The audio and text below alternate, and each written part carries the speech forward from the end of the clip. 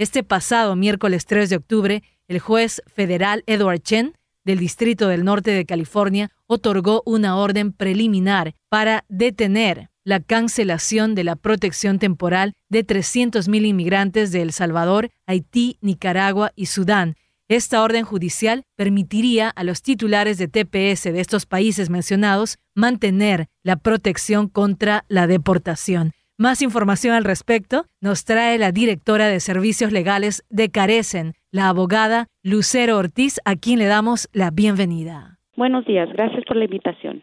Sí, definitivamente. Desde que la administración actual canceló o anunció que iba a cancelar el programa de TPS para varios países, incluyendo los países de El Salvador, Nicaragua y Honduras, hay varias demandas de grupos que están representando a beneficiados por el TPS. La primera de esas demandas es esta, en California, donde organizaciones como CARECEN en Los Ángeles, la Organización de Trabajadores Jornaleros y la organización de ACLU empezaron esta primera demanda con los 4 países que ahora son representados en esta demanda, que viene siendo El Salvador, Haití, Nicaragua y el Sudán.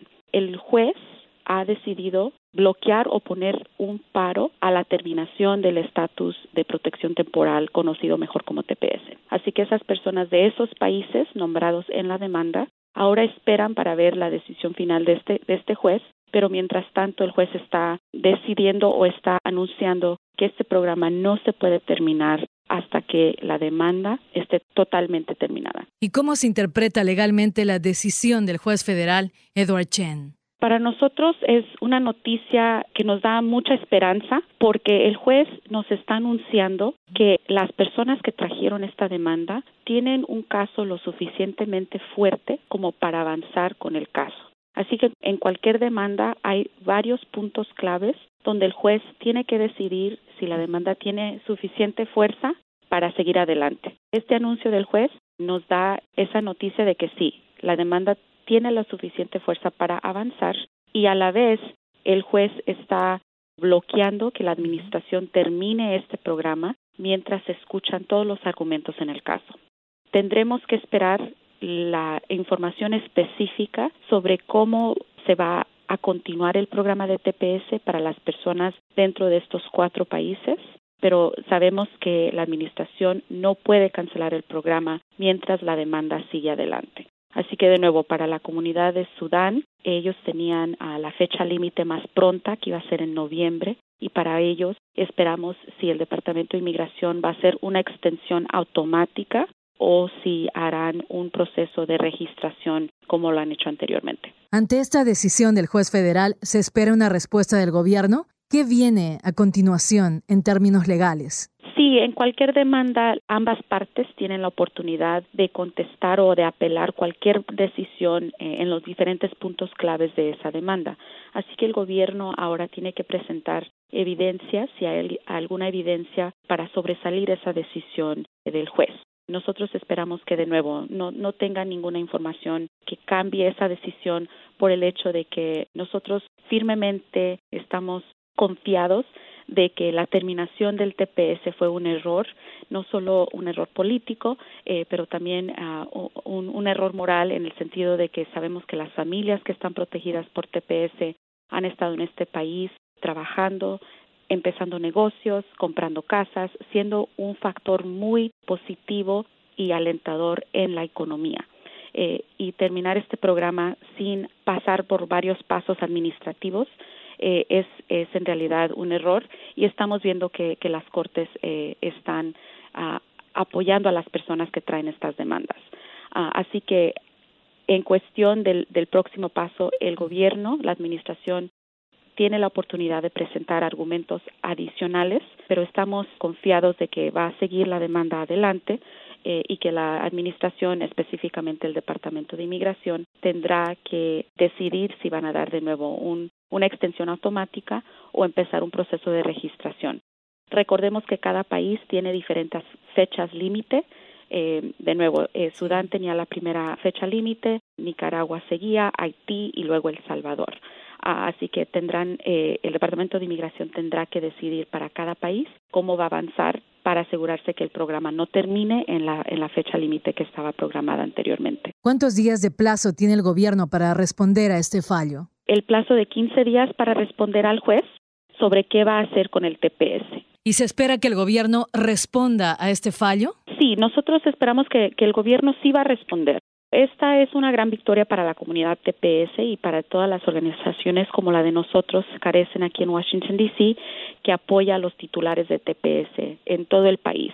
Y es necesario crear conciencia sobre la situación difícil que está pasando la comunidad de TPS y más que nada para nosotros esta decisión y este proceso de demandas también nos recuerda la importancia de pedir al Congreso que encuentre una solución legislativa permanente, porque solo el Congreso es el que puede presentar proyectos de ley y pasar proyectos de ley para que protejan a la comunidad beneficiada por TPS actualmente. Así que, de nuevo, es muy importante que la comunidad recuerde que sí, esta es una victoria, es un paso hacia adelante en mantener la protección para los beneficiados por TPS, incluyendo el permiso de trabajo y la protección contra la deportación, pero nosotros en realidad lo que queremos es la residencia permanente y un camino hacia la ciudadanía estadounidense. Entonces es muy importante que las personas que están siguiendo estas demandas y están apoyando a la comunidad TPS recordar que necesitamos avanzar hacia la meta final que sería un proyecto de ley, avanzar ese proyecto de ley y residencia permanente en Estados Unidos. Abogada Ortiz, y este es un buen precedente para que también la comunidad hondureña pueda conseguir un fallo similar para que se detenga la terminación del Tratado de Protección Temporal. Sí, definitivamente. Actualmente, incluyendo esta demanda, hay 5 demandas por todo el país, en Boston, aquí en la área de Washington, D.C., en Florida y en otras partes donde diferentes comunidades que no fueron nombradas en esta demanda han sido nombradas. Entre ellas es la comunidad de Honduras. La red que está trabajando para apoyar a la comunidad TPS está tomando en cuenta todos los países que son beneficiados por el TPS. Son 9 países, es Honduras, Nepal, Somalia, Sudán del Sur, Siria, Yemen, El Salvador, Haití, Nicaragua y Sudán. Así que estas demandas, como se empezaron a diferentes tiempos y se anunciaron las cancelaciones del TPS a diferentes tiempos, las demandas tienen combinaciones diferentes de esos países que acabo de nombrar, pero la meta de la red de organizaciones que está apoyando a TPS es de apoyar y proteger a todos los beneficiados por TPS.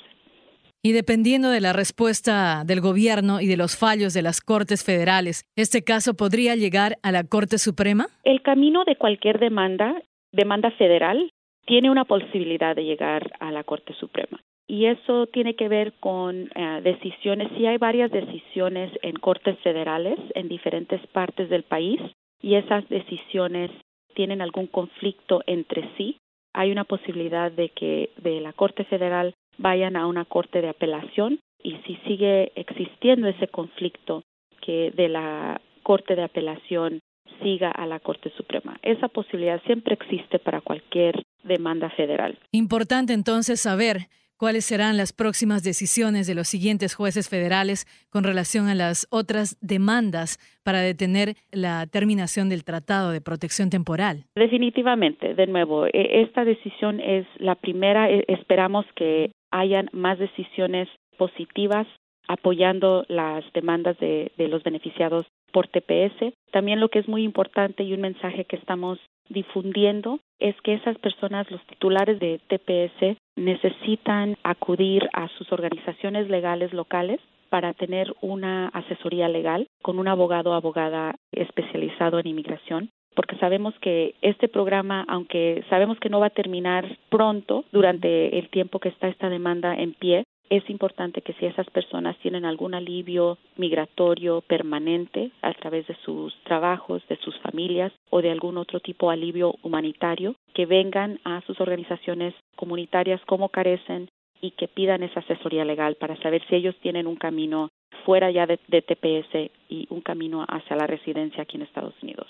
Así que mientras estamos esperando las decisiones de estas otras demandas en cortes a través del país y específicamente en esta decisión en California, Estamos esperando cómo va a avanzar el Departamento de Inmigración. Es muy importante que las personas pueden hacer una cita con un abogado o abogada de inmigración local y pedir asesoría legal para saber un poco más sobre su caso y si ellos pueden avanzar. Abogada Lucero Ortiz, y haga una invitación a las personas protegidas por el TPS para que busquen los servicios de CARECEN. ¿Cuál es vuestro teléfono?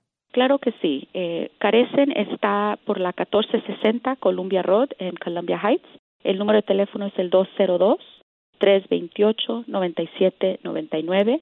Estamos abiertos de lunes a viernes, de 9 de la mañana hasta 5 de la tarde, así que aquí los esperamos si tienen cualquier pregunta sobre su caso específico o sobre las demandas que están en pie actualmente para beneficiar a los titulares de TPS. Bien, entonces vamos a repetir el teléfono, el 202-328-9799.